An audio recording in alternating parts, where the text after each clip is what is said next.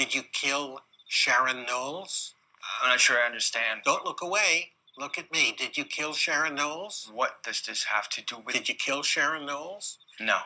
Do you love your wife? What is this? Do you love your wife? Of course I do! Have you slept with anyone else since you've been married? Don't look away. Look at me. Have you slept with anyone else since you've been married? No. Will you be loyal to me? Yes. Were you fired from E-Corp? No, I quit. Are you afraid of becoming your father? What? Do you hate your father? Hello, friend? You've got mail.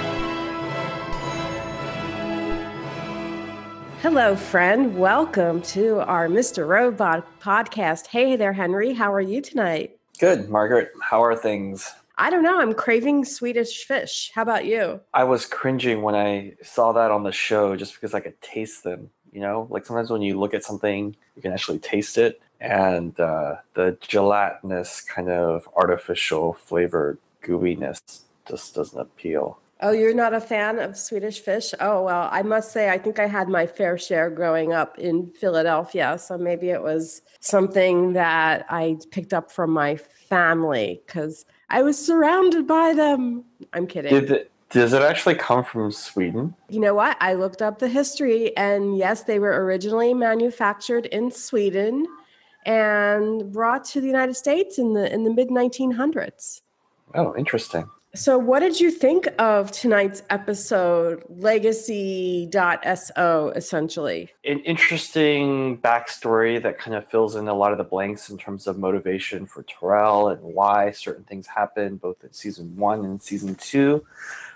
So in terms of providing much needed background, I think the episode's very significant. I mean, I don't know whether I buy the motivation there, but at least we know that Tyrell seems to be motivated by a bromance of sorts with Elliot. He's somehow in his thrall. I mean, definitely he seems like he's certainly in love with him for sure.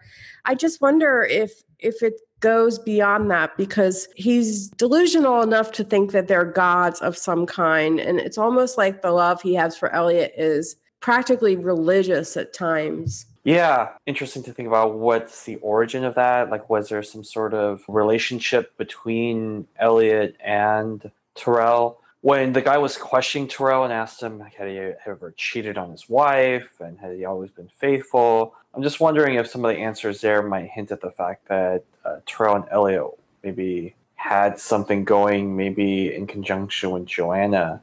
Maybe they had one of their famous threesomes. I guess I would be surprised because they try to make him seem generally afraid of touching most people, except it seems Angela and Shayla. But hey, I wouldn't put it past him, especially if he's in Mr. Robot mode. Then I think Mr. Robot would definitely not pass up that opportunity.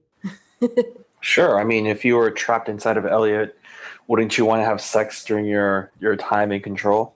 I guess. I feel like some of the things that I really liked about this episode, and I agree, like part of me was really resisting the feeling of just wanting to get back to the main story, quote unquote. And yet when I watched it a second time, I felt like they packed in a whole lot of action and pacing that was important to the story.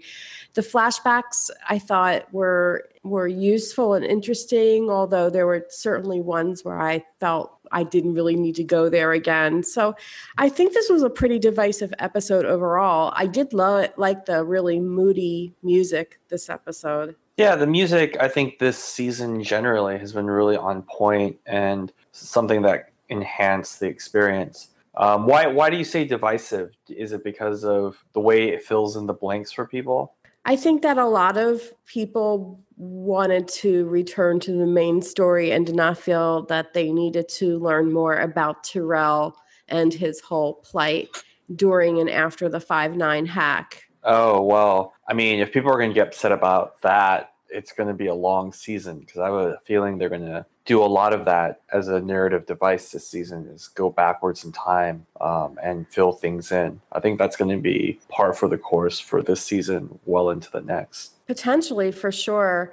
And just to give a little bit of background on the title Legacy has obvious implications. And, in computer programming, legacies can be both good things and bad things, right? Like you can have legacy bugs or legacy software, and sometimes that implies outdated or dysfunctional. So it isn't always a good thing. Obviously, legacy can mean more positive things, and I think we saw a lot of Tyrell's kid in the show, or baby in the show. And the .so file extension that's in the title is something that's used to talk about files that share a common library when they're written in C and C++ language, for example. And so it lets more than one program use the same code base. So there you have it. Yeah, and I wonder if they're being kind of direct on their play with words, where the legacy will be their legacy, in the sense that their legacy code, their code that becomes the legacy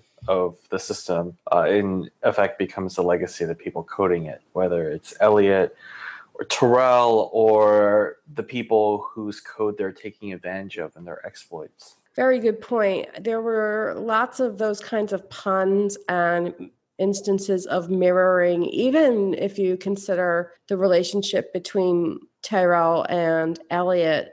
I guess we learned in this point in the story that Tyrell hates his father and doesn't want to be like his father. So that's new information. And that leads me to wonder, well, who's his father and do we care? Or is it just kind of proffered as a way to explain like the femdom kind of tendencies that he has, right? Like this is why he's someone who allows himself to be cuckolded in a sense by his wife and makes the kind of decisions that he does. Like maybe it's an attempt to provide some psychological cover. Well, I definitely think he thinks that he's not adequate enough to go back to Joanna. It's pretty sad, that aspect of it, knowing that she's dead. I mean, they did seem sort of like the perfect couple. They're kind of like Drusilla and Spike from Buffy the Vampire Slayer. Like they go very well together, and as a team goes, they were pretty united up until Joanna was extremely disappointed and turned.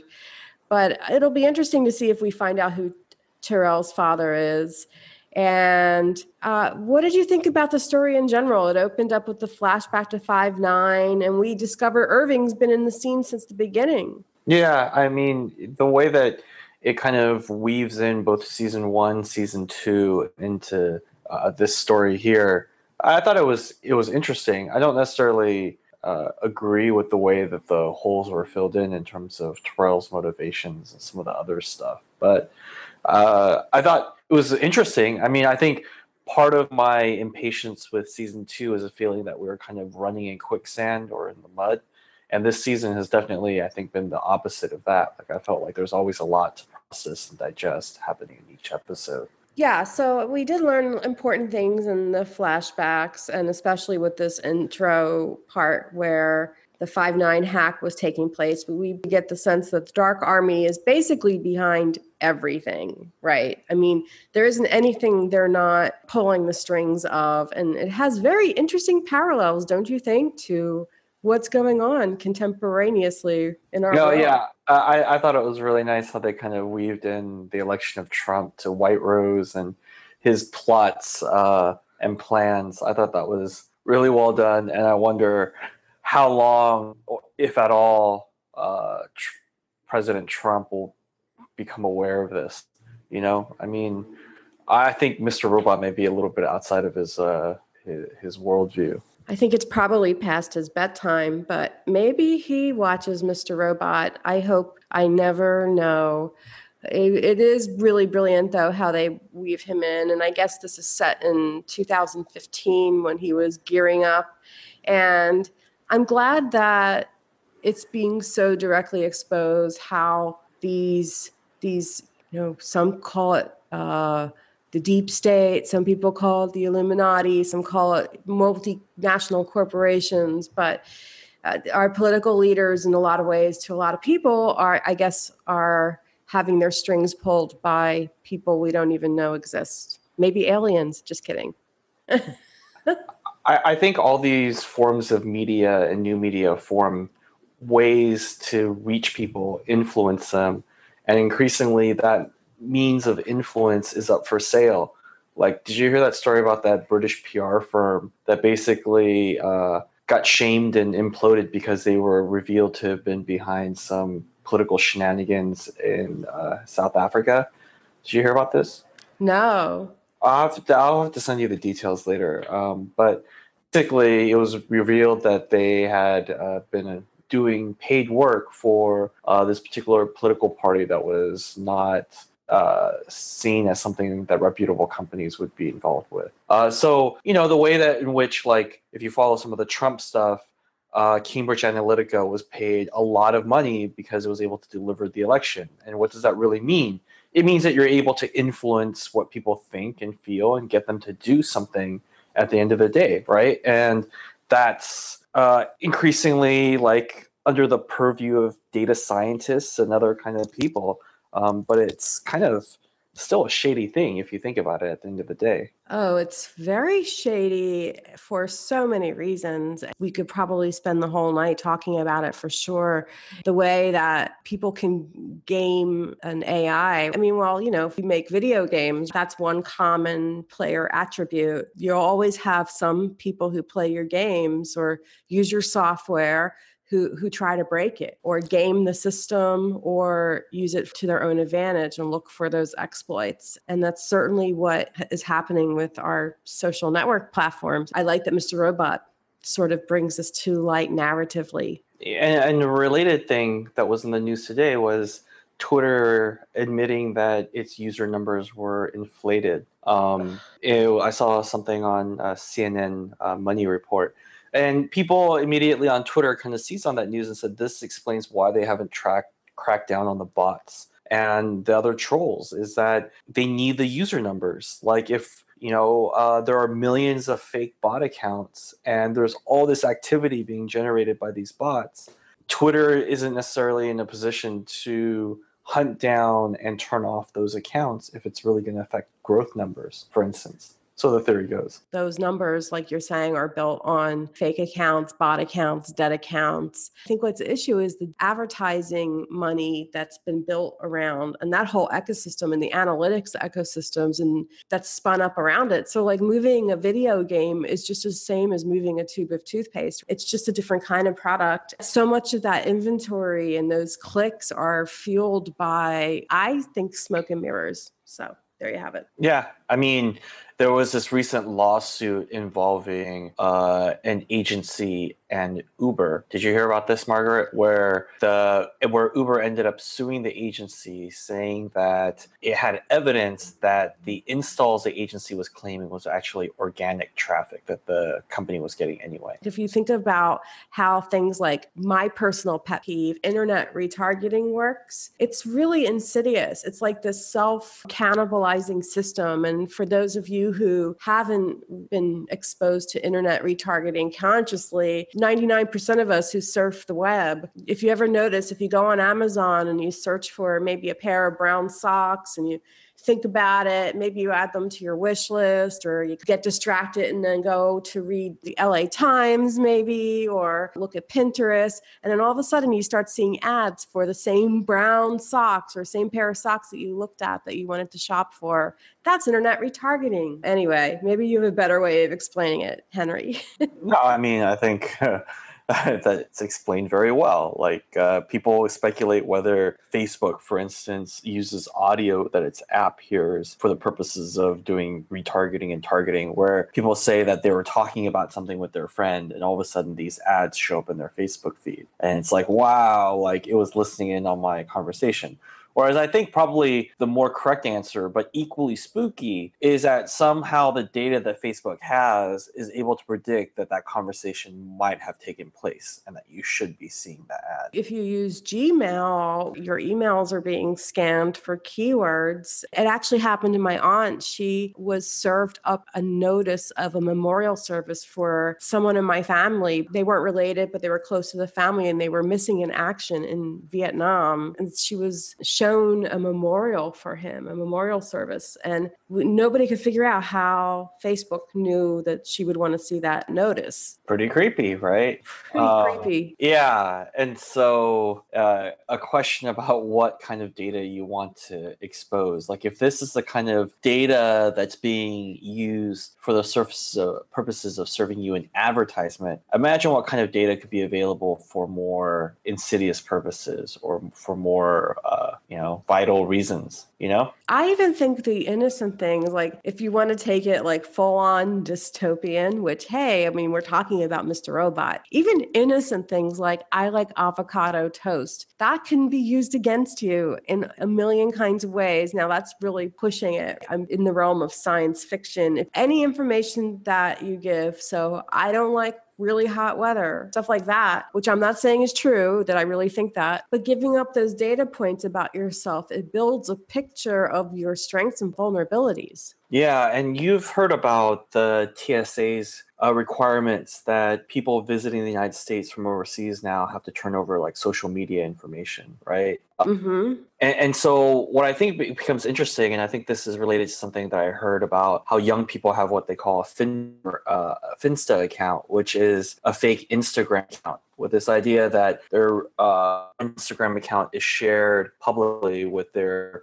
families and friends and their peers, while they have this secret Instagram account where only like their close, trusted circle have access to. And I think this will increasingly happen with adults. And as these young people become adults, they're going to carry this practice into this world where if you're having to turn over your social media information for purposes of visiting a country, because I'm sure other countries will start doing this in reciprocity to US citizens visiting them, probably going to create another account or set of accounts that you're then going to hand over when you're asked to hand this over.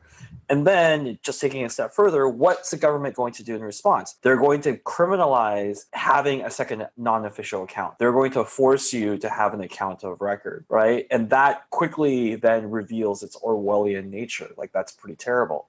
But you can see how close we are to getting there in some respects. Yeah, and it's funny. So China, it was in the news a few years ago. I mean, just a few years ago. Nobody's heard anything from China ever since. Just kidding. But I read something a few years ago was going around that the government was implementing a social credit system. And while it has been implemented to some extent, the full extent of it and the design of it has been changed a lot because it was felt that if it was implemented and rolled out the way they originally thought, it would have impeded the free market structures that are being promoted there currently. And so it's been made more, I wouldn't want to say lax, but maybe distributed in terms of how much weight certain things are given, in terms of how much it impacts certain things you can do, like advance through society and keep your job or get a promotion or be considered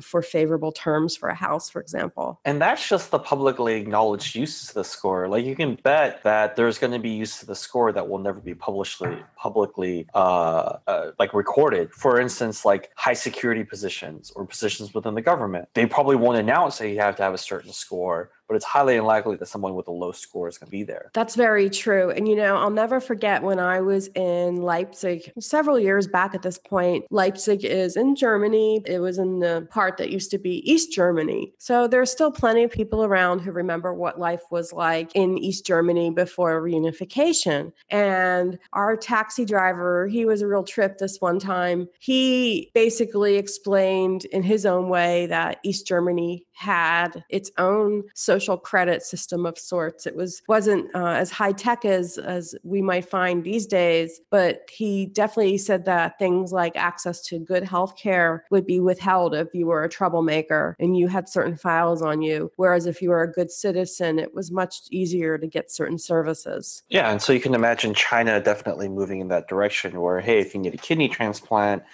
well, sorry, your score isn't good enough. And you can actually justify it with a lot of very academic utilitarianism, right? Where you argue that it's for the good of society, given finite resources.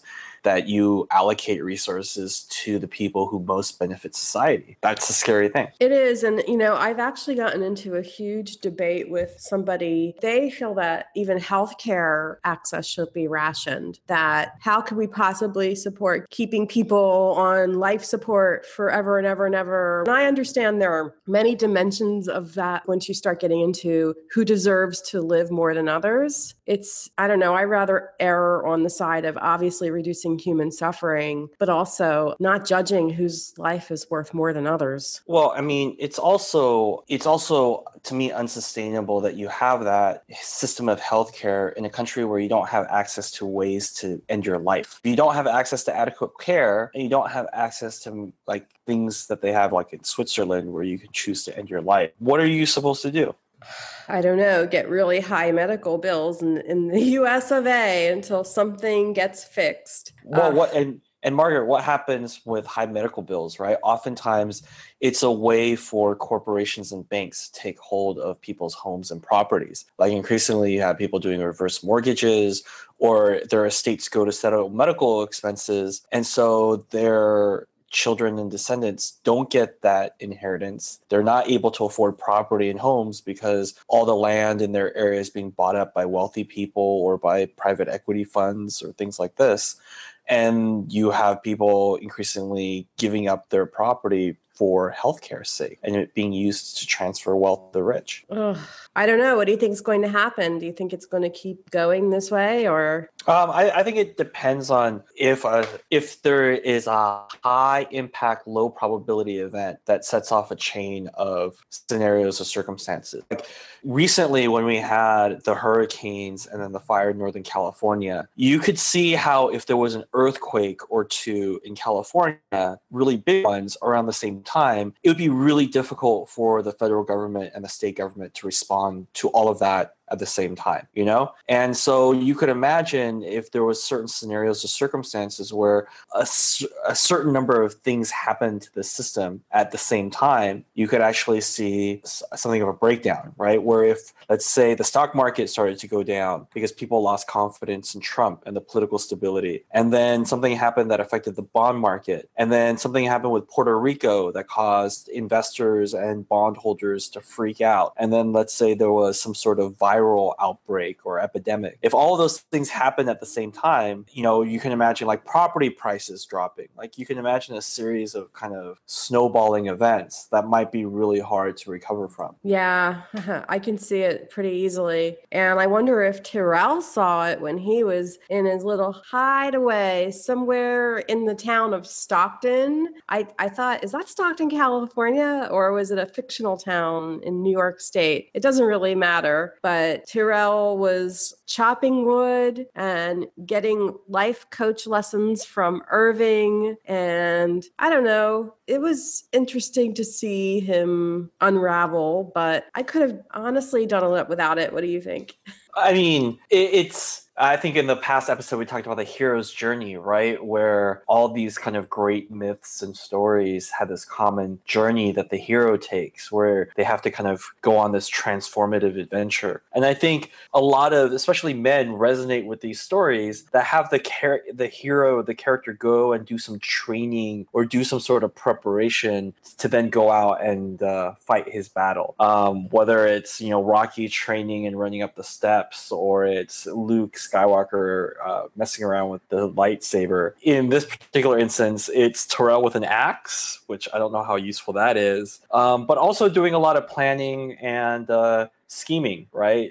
We see a lot of evidence that he's actually doing a fair amount of research on what Evil Corp is going to be doing so they can plan out phase 2 accordingly and set the stage for his work with Elliot when he gets out of prison.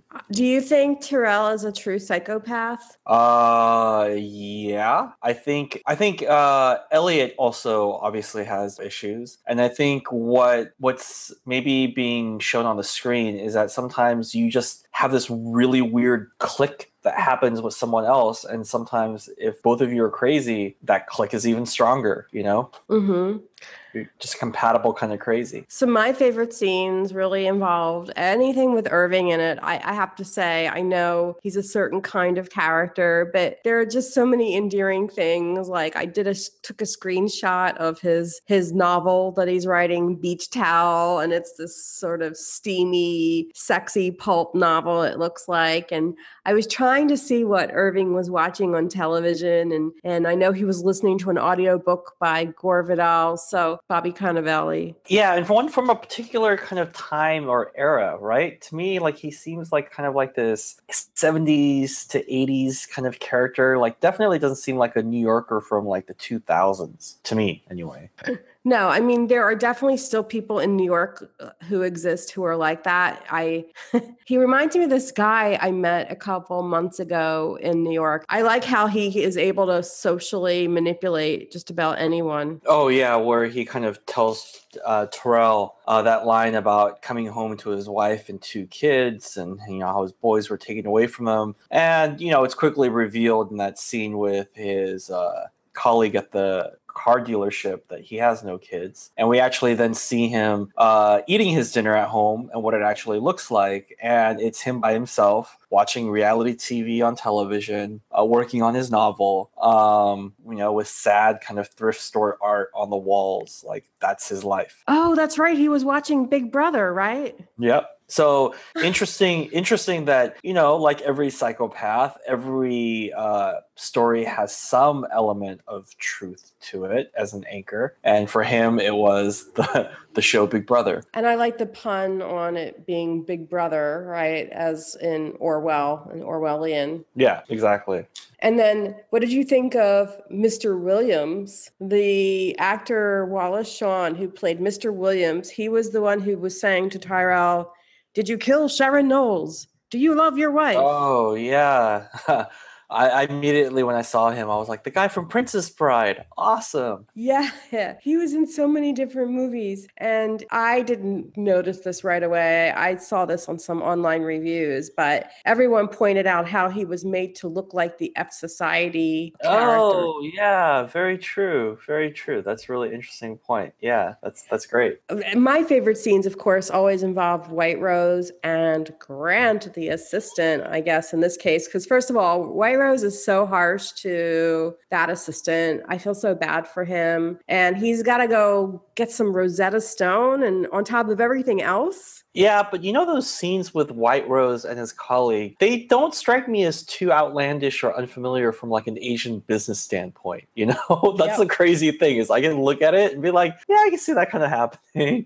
Like he's, I've seen crazier things in the business world in Asia for sure. I hear you. And I loved White Rose's house. That was such a beautiful place. I could see myself living there. Couldn't you? Well, I mean, he's evidently got an island that's not even on Google Maps, which makes you think, like, how does that work? How do you actually take a cease and desist or like a takedown notice for an island? Like I know that there's a process if you get caught up in Google Street View, but what do you do if you're like, I just want my island removed from Google Maps? Thank you. Yeah, totally. If you're working on that level, maybe there's a way. I wonder if Richard Branson's island is obscured. Yeah, like do you have to send like for yourself to be removed, you have to send a copy of your driver's license and some identification? Do you, if it's an island, do you have to send like your deed, like your bill of sale? What do you have to send? That's a good question. There was something else that the whole Mr. Williams interaction with Terrell reminded me of. First of all, people pointed out that The Red Wheelbarrow was written by William Carlos Williams, and this is Mr. Williams. So there's that. But it reminded me of a Scientology sort of e-meter session. Yeah, and to me, this session kind of rang a little bit hollow or kind of thin. Just the idea that by asking someone repeatedly the same set of questions while water's boiling in the background and you're sniffing heroin or some sort of other substance, you can get them to break down. I just found that a little bit far-fetched. Like, really? That's what made him break down. You just ask the question repeatedly in different ways. I think it was for two reasons. It was the boiling teapot and the fact that Mr. Williams did not share his cocaine with Terrell. Just kidding. Yeah, obviously the cruelest form of psychological torture known to man, right? So- just made him break like a little boy. That was really upsetting, but also annoying. I just wanted to say teapots are so in style right now. And there was a lot of tea and teapot reference in this episode. And David Lynch's revival of Twin Peaks had a teapot figuring very prominently for part of that season. And I just feel like it's very in. I don't know why. I'm seeing lots of references right now. And I thought of David Lynch in that one moment where Terrell wakes up and goes in the living room and those two guys are sitting there with the masks on. Very kind of Twin Peak kind of moment to me. Yeah, because the cartoon they were watching, and again, I was trying to figure out what was that cartoon? What 80s cartoon was that? The masks that they were wearing looked like the characters in the cartoon, and there was nice mirroring, and it was something I would see David Lynch do now that I'm back in David Lynch's world, having watched Twin Peaks and Firewalk with Me and all that stuff recently. And that reminds me actually of the opening shot was amazing. The one that was following above the car and then it kind of drops down. I think it must have been taken by a drone of some sort, but that was just an amazing opening shot. Did you catch that? I did, and I wondered a few times during this particular episode if they were using drones for some of the shots. It's amazing how much drones have taken over. No, how much they're used now in film and television. This time last year, definitely not as much. Yeah, I think we'll be seeing a lot more of that, but it's just a great kind of visual style.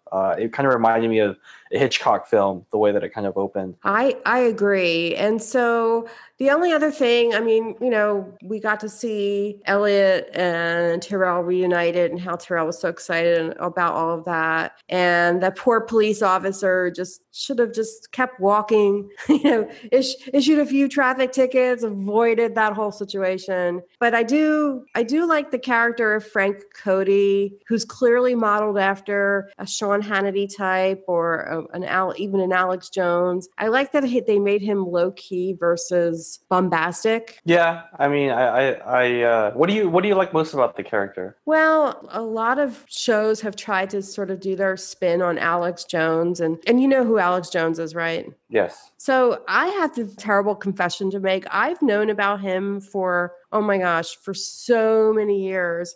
And I used to tell my friends, oh my gosh, you have to listen to this guy. Says the wackiest things. I didn't really listen to him regularly, but I would say, oh my gosh, this guy is a riot. And he was featured in the movie A Scanner Darkly. So the first time Alex Jones was represented in popular media, he was playing himself on A Scanner Darkly.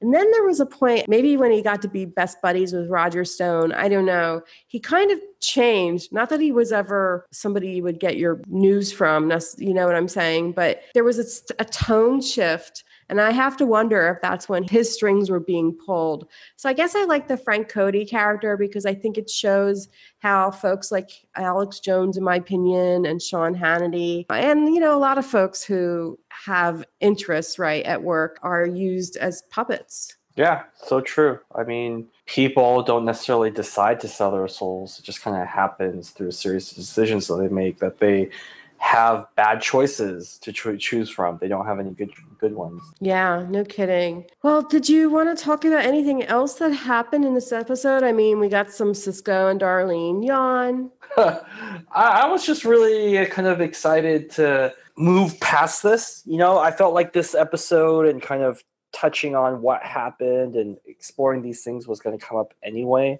So I was happy to see that they didn't drag it on. My fear, I think, was that they would drag it on through this entire season. But it seems like they've kind of gotten it out of the way. And so I'm excited to see the episodes left. I think there's going to be a lot of things happening between the Dark Army, Philip Price, E-Corps, Darlene, Angela, the people of the FBI. I think all these different threads are going to start intersecting in really interesting ways.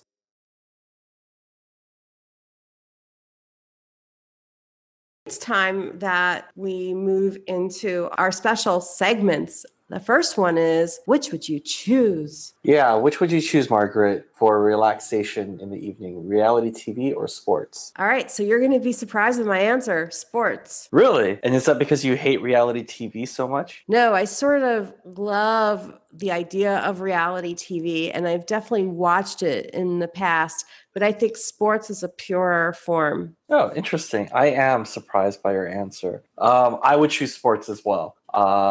Yeah, I was overseas during a lot of the rise of reality television, and I'm still just baffled at how the Kardashians have taken over this country. It's like if aliens had come from outer space and implanted a certain segment of the US population with a brain-altering bug, it would be more explainable to me than the Kardashians and their rise to prominence. The Kardashians and the whole reality TV craze. I think and by we, I mean United States, we inherited a lot of that from the UK. A lot of early reality TV shows are brought over first from the UK. A lot of the hyper partisanship and a lot of the kind of aggressive media strategy that's being used in this country was first used in the UK. If you think about like how kind of tabloid sensationalist our politics has become, that's very much where I think Britain was maybe a decade ago. So we both chose sports. So should I give you my which would you choose? Yeah. All right, I'll do one that's rooted in the tech world. How about Lyft versus Uber? Ah, I like that one. So I was a longtime user of both services. I think recently I've become partial to Lyft because I don't want to support some of the things that I think Uber represents now. Yeah. So I would say Lyft, but if Lyft is like twice as expensive than Uber, then I'll probably take Uber. Okay. All right. Good answer. So I was a longtime user of Uber, and then I ended up stopping that. And I was first concerned when I saw how they were using their administrative tools like GodView, for example, to track journalists and people they wanted to keep tabs on. And so I switched to Lyft, and Lyft just got a huge investment from Alphabet, and that bodes well. Whereas Uber's investor Benchmark through Bill Gurley is suing them and their former CEO. So I think the wind is behind Lyft more. Yeah, and Lyft actually might end up doing its IPO before Uber, which if you would have asked people a couple years ago if that would be the case, I think most people would say no. Yeah, but I do like the Uber cars a lot more. They generally feel a little bit fancier. That's okay. I'll use Lyft for the time being. At least Lyft doesn't have those stupid pink mustaches that they used to have. Oh, God. And the fist bump. The fist bump really kept me away. Like, I really did not want to fist bump and sit in the front seat. It sounds so hilarious when you think about it. Like, they did what? They put pink mustaches on their cars? Like, really? Yeah. That's true. Our listeners might not know that. In the early days of Lyft, they had these giant pink mustaches made of fun fur that they would hang on the front of their car. It looked like a big, I don't know, silly parade float. It basically tried to turn your car into something out of the movie Cars by Pixar, right? Like your car is now an extension of the Pixar family. Like now you got a mustache. Give your car a name. Hop on board. Beep beep. That's right. And then you were supposed to sit in the front seat as a way to differentiate it from Uber. It was a little more informal. And when you got out of the car, you were supposed to fist bump with your driver. And I was just like, okay, I'm not an unfriendly person, but I draw the line at fist bumps. No way. I draw the line at the fist bump. You know, I want to give the fist bump when I feel it's appropriate. But anyway, I love you, Lyft and Uber. Woohoo, honk honk. Oh gosh, nice. All right, Margaret. And then also want to talk about my word for the week. My word for the week is bromance, because I have not really seen a bromance like the one between Elliot and Terrell. It's true. I would like to see even more of romance between Elliot and Turo blossom over time. Elliot's reluctant and is fixated on Angela, but once he discovers how much Angela has been dogging him left and right, who knows to whom he'll turn? Elliot, that is. I hope the fan fiction community goes crazy with that scenario. I know. Do you like how I easily wrote that one? I'm like, next page. No, just kidding. and may the writers go to work. Like, I'm sure they'll come up with something that fills in the blanks. And then zombies. Oh gosh, I have to choose one word. All right. Ooh, I thought of a 2-word, but that's not fair. All right, tea.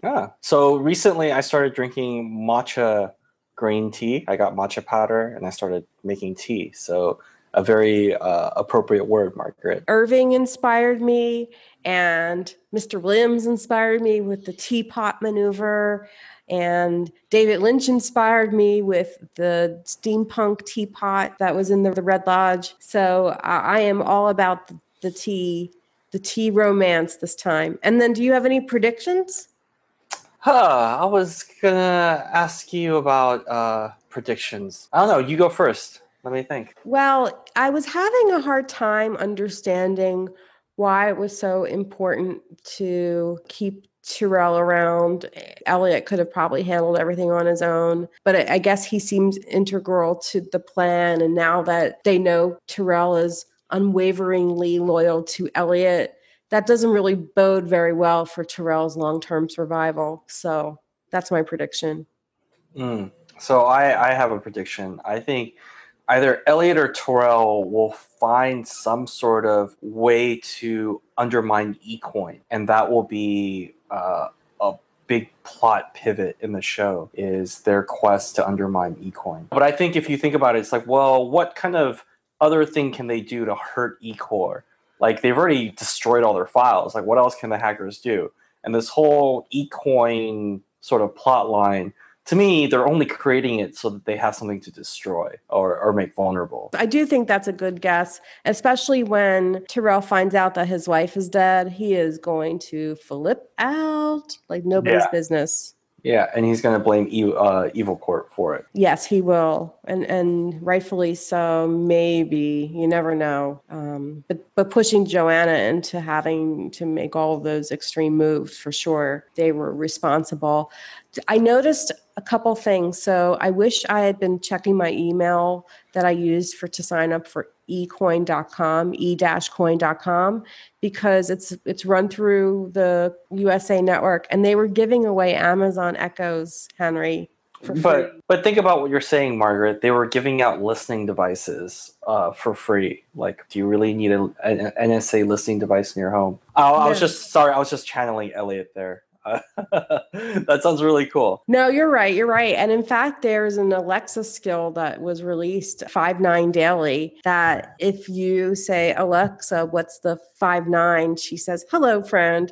And then it's an alternate reality for Alexa that will tell you what today's news is in the world of the post 5.9 hack. Hey, just listening to the news sounds like an alternate reality game these days. I will look forward to getting back to, quote unquote, the main story. This was a good one. Lots happened. We saw that Agent Santiago is a crooked guy, so no wonder why he's such a jerk. And he's low on the totem pole there. We learned that Leon likes to kill Nazis. So good stuff happened. And I look forward to talking more and hearing from everyone at the hellofriendpodcast@gmail.com. That's where we can be reached. Anyway, Henry, thanks for everything. I hope you have a great night. I'll talk to you next week. Yeah, thanks, Margaret. I hope next week they don't do another flashback. Oh, and I don't really need to see any more of Cisco. We're done. We're done. We're done. On that note, we're done. We're done. Take care, everybody. Bye, Henry. Alexa, play my messages. One message from Mom. Honey, what's going on there? Are you okay? Alexa, give me the Daily 5.9. Verdict activity was at a standstill today as blackouts continue to plague New York. Corporations are estimating revenue losses in the tens of millions and climbing. So far, no one has claimed responsibility. Alexa, give me the Daily 5-9. Hello, friend.